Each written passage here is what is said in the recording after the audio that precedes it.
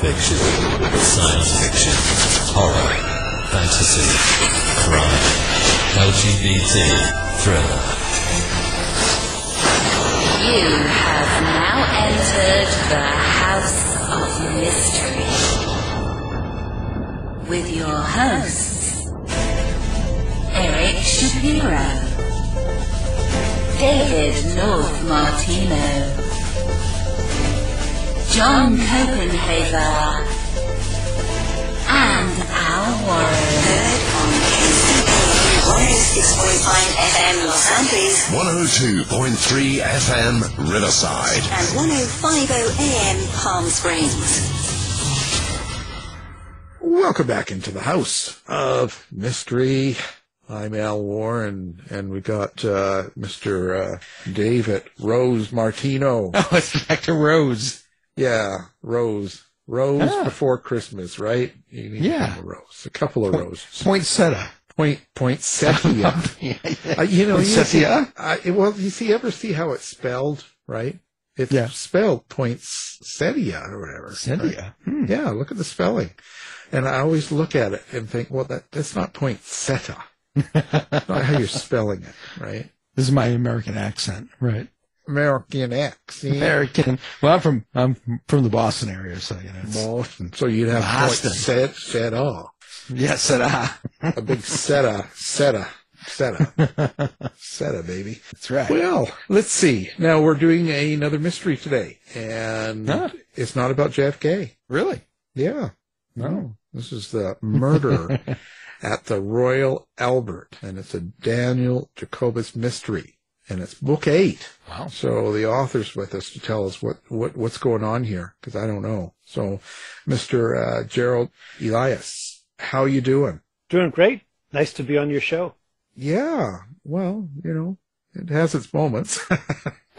Let's see if they do. Yeah, there's always a few minutes there that's worth listening to. The rest of it's just, When I saw this originally, I thought this is completely a different type of theme in a mystery. I never hear them about, nowadays everybody's, it's a housewife that's doing a cozy, or there's always some storyline that's completely the same. I find a lot of them to be similar. Some of their characters are different, but so this is, kind of a music-themed mystery. What made you come up with that? Well, I've had a long career as a professional musician. I was in the Boston Symphony for quite a few years, and associate concertmaster of the Utah Symphony, and I've had my own string quartet, and I conduct an orchestra from time to time. So I've been a professional musician since getting out of school. And it just occurred to me that, there are so many situations where musicians are inclined to want to kill each other that I had a lot of fertile material for murder mysteries. And since I was a kid, I've always been a big fan of murder mysteries. So, the two things just seem to fit together like hand in glove. Well, they certainly do. I was in the music department for a long time and went for my degree. And a lot of people do want to kill each other. Yeah.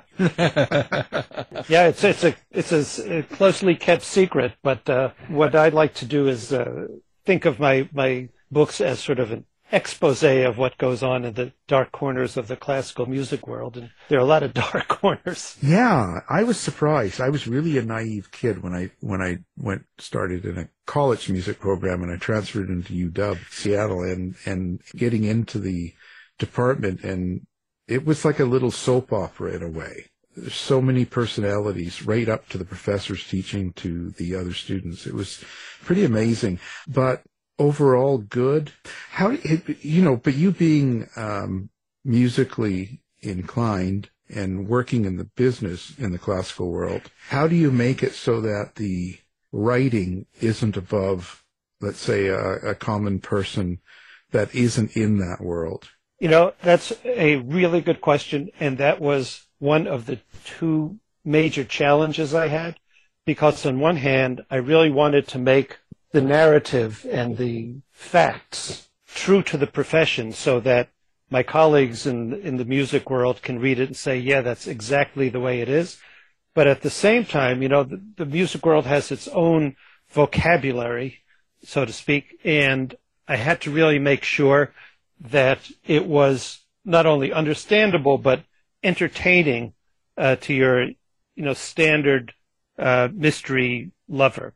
So I would have other people read my manuscripts who are not musicians, and make sure that it was comprehensible and enjoyable at the same time. So that really was a challenge, and I think so far pretty successful. And to complement the book series, we've made audiobooks out of a few of them. Most recently, Murder at the Royal Albert, which includes excerpts of live performances of the music that takes place, that's described in the books. And I've had the honor and pleasure of having performed in quite a few of those excerpts, including with the Boston Symphony. So, yeah, it's kind of a combination of two different worlds. And, I always reflect upon those great mystery writers who I really enjoy reading,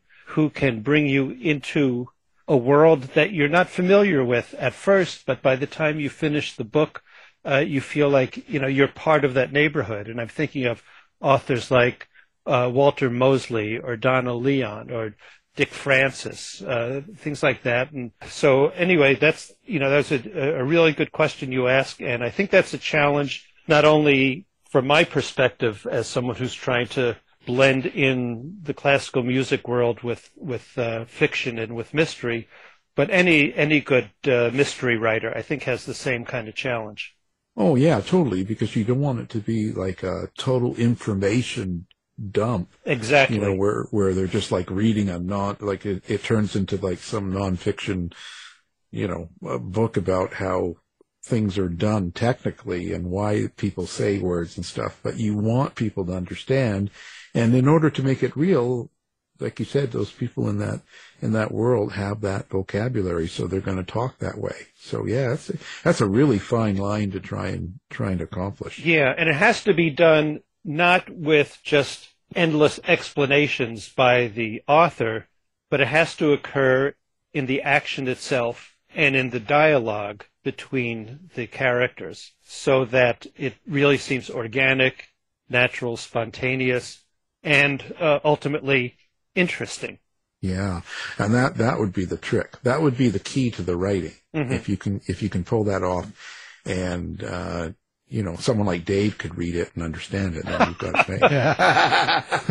Well, it kind of reminds me of a techno thriller. Yeah, though with techno thrillers, sometimes authors get into really, really detailed stuff about weapons of mass destruction and, all kinds of computer stuff. And I try to, I don't say I keep that as at a minimum, but I only use that to kind of serve the narrative, to keep the story going. So, you might end up learning something about classical music as you read the books, but that's not the objective. The objective is to provide readers with something that is entertaining, compelling, enjoyable, and diverting. So that's my goal. Nothing profound. It sounds like my writing. But if you are writing this mystery and you kind of got this series going on, is there something that is it something under that the entertainment part and the story itself that you want people to take away from the book? Yeah, I think regardless of the specific issues of any of my books, and they all kind of revolve around this classical music conflict. I want people to get a sense of human nature, that it acts in such interesting and sometimes unpredictable ways, but ultimately we are all kind of one family of humans, and we try to resolve misunderstandings as best we can, but of course in murder mysteries that doesn't often end as everyone would like. But I think that there's something, as you suggest, that's a little bit deeper than just having a fun story to read. And I think it is endemic in all kinds of writing, not only mysteries, and not only just fiction, but nonfiction as well, where you get high quality writing and you sense something about humanity and about yourself that is at least thought-provoking and potentially life-changing. And how did that affect you then? I always say this, especially in fiction writers, because you create the story beginning to end. You develop all the characters, the arcs, what happens to them, how they act and react. And in essence, you're really kind of living through that story as you write it, however long it takes you to write one of the books. And you get to understand something about yourself as well as humans. So what did you learn about yourself in doing a book like this, or even the series so far? Well, let me tell you a little bit about the protagonist in all these books. His name is Daniel Jacobus, and several years ago I was giving a book talk at a bookstore, I think it was in Albuquerque or Tucson, I can't quite remember, and I introduced Jacobus as a curmudgeonly, reclusive, and blind violin teacher, at which point the manager of the store said, "Oh, so Jerry, does that mean it's autobiographical?" at which point, everyone in the audience started chuckling, and before I could reply, he said, "Oh, of course not. You're not blind." So anyway, I've got this main character, and he's undergone three different tragedies in his lifetime. One is that his parents were sent to the extermination camps at Auschwitz. A second was that as a child he was in a violin competition and was sexually abused. And the third was that he lost his sense of sight overnight, and it's called foveo-macular dystrophy, which is, in English, it's sudden blindness syndrome. So he had these three tragedies. Nevertheless, he has maintained a sense of humor, although at times it's kind of sarcastic, bitter humor. He has maintained his sense of integrity and ethics and humanity, even though he's kind of a crusty old fart. And of course, he's an incredible amateur sleuth, so he gets to solve all these mysteries, even though he's dragged into them kicking and screaming by his two friends. But to answer your question, in developing this character, it gave me kind of a different outlook, a different perspective on relationships with other people. Even though Jacobus is totally fictional, I started thinking about how would I feel under certain circumstances? How does one respond to someone who's undergoing something tragic in their own lives? As these books came out one after the other, it kind of gave me a slightly different angle of insight into this one particular character. And as a result, I think, I've grown out of these books as much as the character himself has grown. Now, is it a challenge writing about a blind main character? Because, you're always trying to add touch, taste, smell, and especially sight into the prose. How do you deal with that challenge? You're damn right. It was a challenge. And I mentioned earlier that I had two challenges in writing the books. One was, to be true to the profession at the same time as making it accessible to any reader.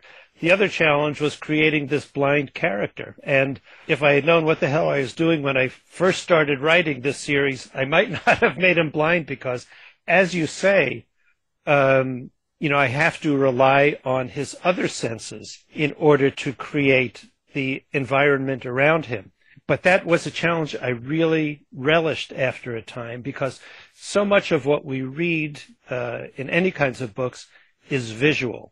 It is, what is sitting on the desk, what kind of light there is, what the person looks like who the character is talking to, all kinds of things like that. I found that by opening up my own mind to how we experience what's around us made my writing a lot more creative. As you say, smell, touch, and especially for Jacobus, who is a great musician, hearing kind of took him above the level of everyone else with those senses, so that he was able to solve crimes that were baffling to others because he was so capable. So that was a really great challenge, and I had some help in a way, because I have a very good old dear friend She and I grew up on Long Island together and played in community orchestras and youth orchestras as teenagers. And over the course of her teen years, she started losing her sense of sight. By the time she was in her 20s, she was totally blind. Nevertheless, she continued to play the violin and the viola, not only by herself, but in orchestras and in string quartets. And to this day, she continues to play. She had a career as a high school guidance counselor and was totally unfazed by her blindness. And the way she did it was she would listen to music and memorize it. So she has a library of memorized violin parts in her head. And you ask her to play a symphony or you ask her to play a Beethoven string quartet, and she can do it. So if some of what I have written in my Jacobus series seems far-fetched, it ain't. It can be done. And, I'm very grateful to my friend Myra Ross, who, set a wonderful example, both in terms of being able to do something if you try hard enough and for having the character to do it. Well, how do you experience your characters, and particularly your main character here, Daniel? How do you see that character, and do you hear them? Do you see them? Feel them? Like, what's your relationship like? Well, all the characters in my books are composites of people that I've known and worked with. So even the bad guys, though I don't tell anyone who they're composites of. But for Jacobus, certainly Myra was part of his character.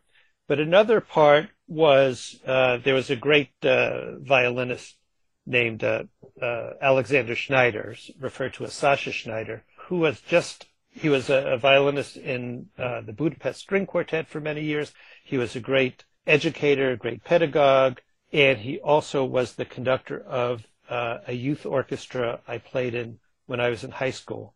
And when I worked with him, it was a life-changing event for me because he was just so passionate about the music and at the same time demanded incredibly high standards. So that combination of passion and demand kind of combined into Daniel Jacobus. How do you write the dialogue for a character like that? How do you get into the head of that person? The hard part was the first book because I had to really get to understand Jacobus and how he spoke and how he thought. After that, once I had established him and his two close friends, the rest of the books, had that weight off of my shoulders because I already kind of knew who he was. But I established him as someone who is so honest and straightforward that he has no filters. What he says is what he means. And it might be painful to those who are listening, but, he's as honest as the day is long. At the same time, he has a kind of a sarcastic sense of humor. He likes to use puns. He likes to do word riddles, things like that. So, on one hand, he's amusing, but on the other hand, he can be quite dark. I just think of him as sort of a, I don't want to say extension of myself, but I've spent decades, for example, not only performing but teaching, and Jacobus is basically a teacher. And sometimes some of the things that come out of his mouth were things that I would have said to students had I not had, a filter of diplomacy, sensitivity, or politeness. Oh, that's too bad. My students wouldn't say that. No. In fact, I have, let me add one thing. Last Saturday, I was conducting a concert in Salt Lake City, and it was a small chamber orchestra. And almost all the violinists in the orchestra who are now professional musicians were once my students years ago. And it's so gratifying to see them prosper and thrive as professionals. And some of them, they come up to me and say, thank you so much. And by the way, we don't need to be afraid of you anymore. Yeah, that's true. So, well, as a musician, do you think, that melody and rhythm of music, do you think that helps you to maybe hear the melody and the rhythm of language in your mind as you're writing prose? Yes. Well, you guys are asking good questions today. Did you did you prep for this somehow? No, or? never. No, never. Absolutely not. No prep ever. Yes, inflection and rhythm are incredibly, we know that important in music. It's essential. But also in dialogue, you never want to have a character speaking in what a reader would perceive as a monotone. You really need to inflect it with imaginative and creative adjectives, adverbs, verbs, so as you said earlier, so it's not like an academic recitation. It really has to have ups and downs, and not only in the dialogue, but in the actual structure of the book. You mentioned that you had been in a music program in college, so you'll know what sonata allegro form is. My first book in the series, Devil's Trill, is in sonata allegro form. So it does have what we refer to as the exposition, development, and recapitulation, which seemed to me to be as true in the structure of the book as it is in a sonata or a concerto or a symphony. So, yeah, I think along musical lines, both as a musician and as a writer. And so you end each book in a perfect cadence? You're not listening to the same music I'm listening to. No, in fact, one of my books ends with the question, and that would be Death and the Maiden. What's going to happen next? What really did happen? I like complete endings to stories, but sometimes the story itself kind of drives the author to create endings which are not as, cut and dry. Yeah, and endings are as true with writers as with composers. How you begin and end a piece of music or begin and end a book is really impactful, because that's the first and last thing the audience hears or reads. And, with literary agents or editors or publishers, they'll all say your first page is crucial. If you send in a manuscript and the publisher doesn't like the first page, chances are they're not going to read the second page. So, yes, how you begin and end is really important. That's not to say, an ending has to be everyone lives happily ever after, but it does have to say to the reader, this was really worth reading. And that's what I've tried to do with my books. And with each one of them, the ending in my draft, one draft after another, the ending will change many, many times before I'm satisfied with it. Okay. It's not like rock and roll. We repeat and fade. Right, fade.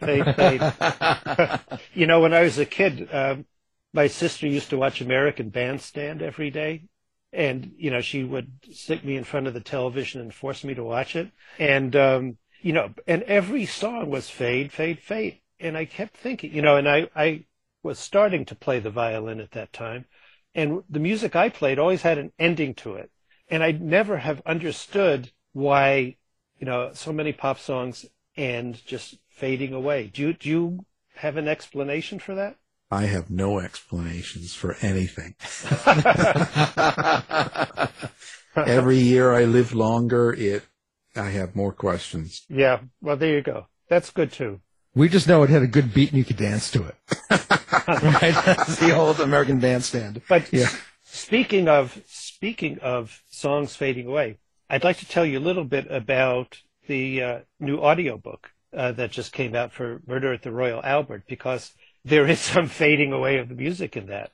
The idea for that book came when I was playing with the Boston Symphony at Royal Albert Hall in 2015. We were on a concert tour, and we were playing Mahler's Sixth Symphony. Now, I don't know if any of your listeners know Mahler's Sixth Symphony, but it's perhaps the most schizophrenic piece of music ever written. Just it goes from ecstasy to severe depression, back and forth within seconds. And in this symphony, Mahler asked for an instrument that's never used anywhere else. In fact, he invented it. It's a huge hammer, and he wanted, in the last movement, the hammer to be whacked as hard as it could be on a big wooden box so that it would sound like the thud of a huge axe. And these 3 hammer blows were supposedly reflective of 3 tragedies in Mahler's life. Mahler was so superstitious that he was afraid if he used all 3 hammer blows, the third one would signify his own death. So he took it out of the score. So in my book, the orchestra, the audience, even the conductor doesn't know if he's going to want the third hammer blow. And that's a crucial moment in the story. And to complement this, in the audiobook, I was able to get permission from all kinds of music ensembles, including the Boston Symphony, to use excerpts of live performances that are woven into the fabric of the narrative, so that it's not just like, here's your lesson in classical music. It really kind of bubbles up from underneath the reading of the book. And then at that precise moment where the hammer comes down, that's where something happens that I'm not going to tell you what happens because that's the spoiler. And I've got like a dozen different little excerpts throughout the whole book that are meaningful to the story and that I'm very proud to have performed myself. In fact, it was at that rehearsal at Royal Albert Hall of Mahler's Sixth that I got the idea for that book. I'm sure you've asked other authors how they get ideas for their books. I get them in so many ways, we don't have time to talk about it. But for that book, it occurred to me in a flash at that rehearsal. And fortunately, the conductor didn't realize that I wasn't paying attention at all to what we were rehearsing, but I was just thinking about the book. That becomes the focal point of Murder at the Royal Albert. And I don't know if any, have you guys ever been to Royal Albert Hall at all? Ever? No. In London? No. Well, no, never did. It's like twice the size of any concert hall in the U.S. that I've ever played in. And it's sort of in the shape of a huge wedding cake, and just imagine yourself inside a huge wedding cake and, like looking up into the top balcony, which is about a half mile away, and it's totally circular. And unlike concert halls here, the floor of the auditorium has no seats. People stand for the concert. So you'll get like 1,500 people crammed together on the floor of this hall. And you've got these balconies that go up to the sky. And you've got these weird lights, coming down from the ceiling. And the orchestra is on these tiers. So we're sort of banked up the side of, a pie wedge of this concert hall. So it's really unlike any kind of place that I've ever played. The combination of that setting and that music that we were playing was just so evocative, and it just all of a sudden, I don't know if any authors out there get inspiration from a setting like I did for that book, but it really was pretty profound at that moment. Oh, I'm sure. Did you use a hammer too, or did you use an axe and cut someone's head off? You mean in my book? Yeah, for the audio, right? Yeah. Well, you will hear the axe coming down. You will hear that. But what happens at that moment, I'm not going to tell you guys. No. You're going to have to read it. Secret. Anyway, it's a terrific audiobook, and I don't really know of any other audiobooks except the 2 others in my series here that combine music and narrative the way this book does. So it's kind of unique, and if you have nothing to do on a rainy afternoon like we often have in Seattle, or you're driving cross country, or you just want to get away from the football game, I think it would be a fun listen. Absolutely. Well, with including the music in the audiobook, I was just curious, was it hard to navigate copyright with the different symphonies, or how did you go about that to include it into the audiobook? First of all, I'll tell you the easy part. Quite a bit of the music are excerpts of performances of either chamber music or solo playing that I've done. So there was no question about copyright for them because it's my stuff, whether it's a string quartet or chamber orchestra or violin piano. But I did request permission from my colleagues in that, and as they like to say in contracts, their permission was not unreasonably withheld. With the Boston Symphony, it was a different issue because there are copyright infringement laws out on the books, and I did not want to infringe upon that. So I was in close communication with the symphony's artistic administrator, and turns out that I was permitted to use up to 3 minutes of any performance without having to worry about either copyright issues or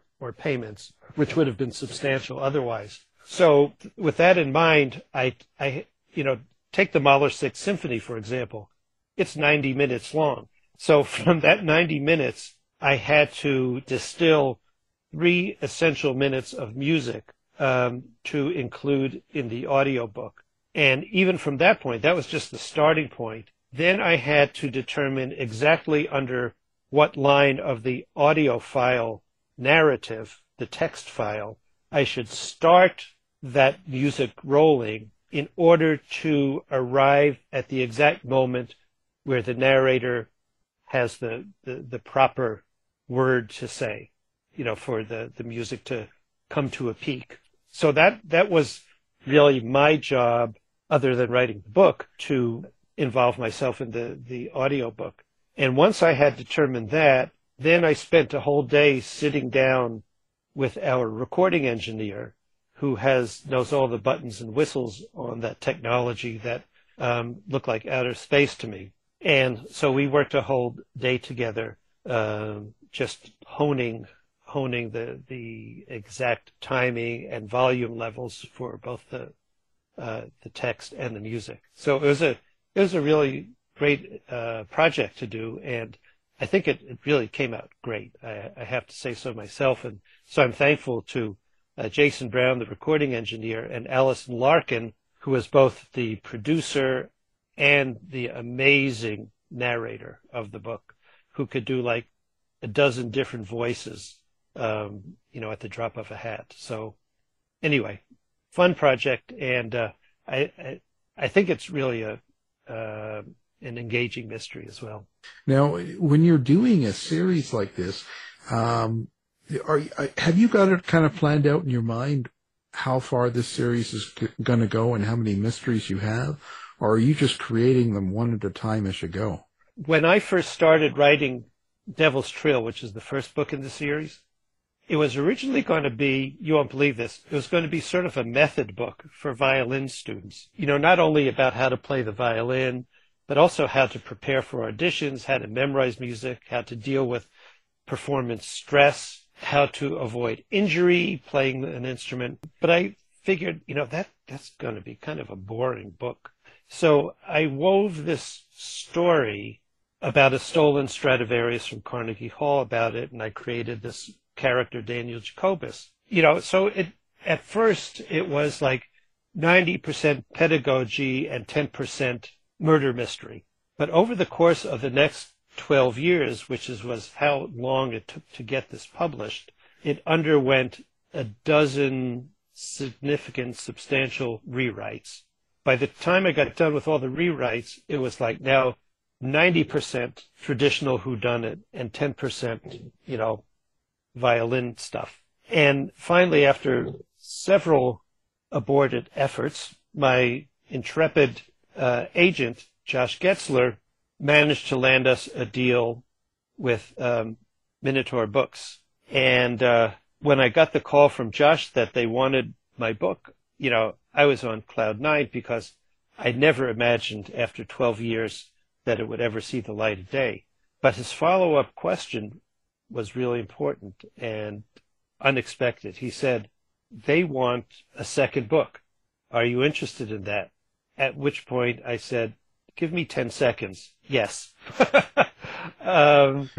So I had to start thinking more long-term because the 2 books turned into 4 books. And then I got another publisher. It became 6 books. And then I got yet a third publisher for the series with Level Best Books, and it became an 8-book series. So yes, I had to sort of think long-term. And what's interesting about that is that we were talking about book endings before. I had a certain ending for Devil's Trill, the first book in the series. But then I started working with the editor at Minotaur, and he said, Jerry, you're going to have to change the ending now that we have a series. And I said, well, why is that? And he said, because it's really important to think long-term in developing a character, especially your protagonist, if we're going to extend the series.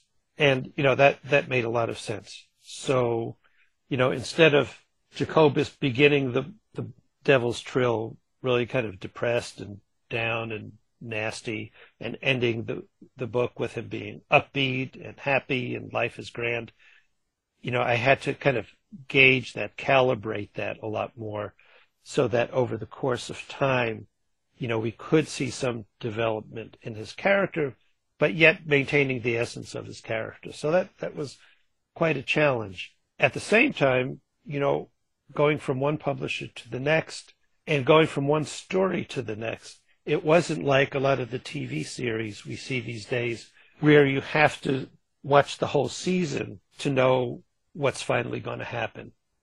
Each of my books is a story in itself. You can read the books in any order that you want, and not miss a beat with it. There are certain developments among the characters, Daniel Jacobus and his two best friends, Yumi Shinagawa, who is a former student who over the course of time becomes an internationally renowned violinist in her own right, and Nathaniel Williams, who's a corpulent African-American good friend of Jacobus, who they initially played trios together as young people, and then Nathaniel Williams went off into a different field of being an expert at retrieving stolen artworks and valuable instruments like Stradivarius instruments. So over the course of time, their relationships do develop, but not to the extent that you need to read the books in a certain order. You'll know who these characters are from page one of each of the books. And there's just a little bit sufficient, but not too much backstory in each book so that you get a sense of where all these guys are coming from. Where do you think it's going to go? Like, how far do you think you'll keep this going? I'm not sure. If you read more Murder at the Royal Albert, you'll get a sense of where the series is going because of the ending of that book. But I have written other books as well that are totally different from the Daniel Jacobus series. I lived in Utah for over 30 years and fell in love with the desert there. And I wrote a Western mystery called Roundtree Days that is kind of a riff on, do you know Craig Johnson's Longmire series? Yeah, it was kind of inspired not only by his books, but by a very serendipitous visit to where the Longmire Days Festival took place in Wyoming. The small town there where the TV series was shot, I happened to arrive there unbeknownst to me on Longmire's Day weekend, where it was just packed to the gills, mainly with senior citizens who were Longmire's fans. And it was just surreal. I mean, this whole weekend was all Longmire Day activities like horseshoes and rodeos and softball games between the cowboys and Indians. And it was just one thing after another. And I started thinking, these people are such fanatics about this TV series. There might be this line over which reality becomes fantasy and fiction. And what would happen if that took place? So my story, Roundtree Days, is kind of a similar setting, but the fans of this TV series think that the TV hero is the real sheriff. And when there's a kidnapping and an arson and a murder, they kind of look toward this doofus who in real life doesn't know a damn thing about mystery solving or crime solving. And it's up to the true hero, Jefferson Dance, to solve these mysteries in this little town celebrating this kooky festival. So that book did quite well. It was a Silver Falchion Award finalist this past year, and the result of which is that I've been asked to write a sequel to it. So I've got that series going on, which is totally different. There's no music at all in this series. And I've written some other books as well, but... Well, it sounds like my life. I can't distinguish between fantasy and reality. Right. Then you'll love that book. Exactly. Well, how do you keep track of the continuity in your books, and especially in your series? Do you have a series Bible? Do you have tools? How do you do that? Not really. There is some kind of structural integrity to the Jacobus series. For example, the first 4 books in the series, I'll name them: Devil's Trill, Danse Macabre, Death and the Maiden, and Death and Transfiguration. Those are all pieces of classical music that have to do with death, and that were all inspired by prior stories. So what I've done with those 4 pieces of music is use them kind of as a template, the music and the stories that preceded them, in order to kind of develop the contemporary mysteries in the Jacobus series. The next 4 books in the series were based upon the beloved series of violin concertos by Antonio Vivaldi called The Four Seasons. I'm sure everyone has heard them, whether it's in a concert hall or in an elevator or in a department store. I mean, we hear his music from the Four Seasons all the time. And what a lot of listeners don't know about the Four Seasons is that those concertos were based upon sonnets that Vivaldi himself wrote about life in the countryside, celebrating the harvest, getting drunk, being oppressed by pestilence, or frozen weather in the winter with ice cracking and slipping on the ice.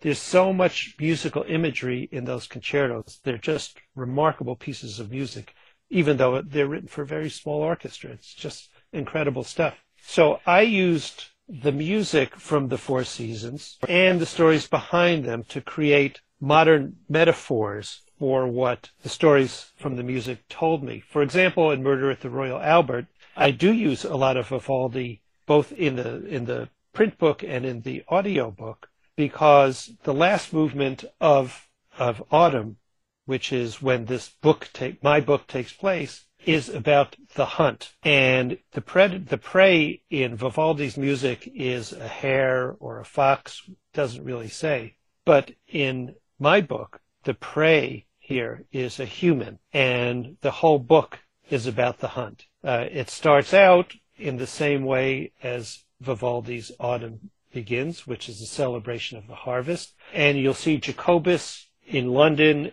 in one of his rare, happy, contented moods. You almost never see him like that, but it's just like in Vivaldi's concerto. And over the course of time and over the course of the concerto, the music morphs from this celebration into a hunt. And I've tried to do the same thing with my book. So that's how, kind of, to answer your question, how I've structured the whole series in terms of having sort of a basic template for my ideas. Now let's talk about where people find you, like besides a bar or some places like that. Do you have let's see, internet? Do you have website, social media? Yeah, I have a new super duper website that was designed for me by, as you would guess, a young 20-year-old. And it's called www.mysteriesandmusic.com. And I'm also on Facebook. I'm also on Instagram and LinkedIn. But I have to confess, the social media stuff I try to keep up with, but I am still pretty much stuck in the 20th century. Hate to admit. I'm trying to get there. But I would be happy to have people visit my website, check it out, and I think there's a place you can click if you want to be on my newsletter or if you want to follow me or things like that. So, yeah. And here's one thing. I value communication. I think one of the great things that I hadn't expected about writing books is that I've gotten to know people, both in the book business, in the media, and most of all, doing book events, like going to bookstores or libraries or book clubs. You get to meet the nicest, most interesting people doing stuff like that. So to me, books are about communication, one-to-one, person-to-person. Even in this age of Zoom, there's nothing that beats getting to know people. And, I just feel extremely fortunate that I've lucked out by having these books published. I'm thankful to my publishers, my editors, and my agents, and to guys like you who are willing to sit down and talk to me for an hour. I love hearing from readers, even readers who don't like my books. I like hearing from them, and I always respond within 24 hours. I've got a flexible schedule, and I think that's worth its weight in gold, is communicating with people. Well, yeah, and until you get my fans following you, then they're gonna you're not gonna like that so much, but that's all right. Okay, I will refer them to you. No, we give everybody Dave's email address. Yes, exactly. When they're angry, send it to Dave. He likes dealing with that. He's in karate, martial arts, so he's ready. He can handle it. Ready to go. But we'll have everything up on our website so people can find you with one click. That makes it easy. And of course, your book and your website. And I guess you'll be at Left Coast Crimes in Seattle in April. That's the plan. Yep. I'm registered. I will be there. You guys going to be there? Yeah. Terrific. Yeah. It's the first show I'll be at since COVID. I've been hiding. So, yeah. Haven't we all? Well, for the most part, yeah. Yeah, well... I don't care for people very much anyway, so... You're just like Jacobus. Yeah. You're going to love that guy. Yeah, I'm a nasty old guy. I sit with my dog and complain about people. No. Well, but you're not blind, right? Well, not quite. By the way, Jacobus does have a big, ugly, old, stupid bulldog named Trotsky. And the reason they named him Trotsky is that he's so big he can't run ski. Sorry. Yeah, don't get into the comedy writing. How's that? Okay, well you can delete that out of the. No, that'll be like one of the features. Oh, yeah. That'll be part of the ad. That'll be the ad. Listen to this show. Right? Boy. Yeah, you'll get a lot of listeners that way. Yeah, they'll be boycotting like crazy. But the anger is good. We like anger. Well, anyway, so now the book, Murder at the Royal Albert, and it's a Daniel Jacobus mystery, and our guest, Gerald Elias, thank you for being here. It has been my absolute pleasure. Thank you so much. Thanks, Jerry. You've been listening to the House of Mystery radio show. To find out more about our guests, hosts, or shows, go to www.houseofmystery.com. Show's over for now. Was it as good for you as it was for me? Well, good night. This has been a production of Something Weird Media. I'll be back.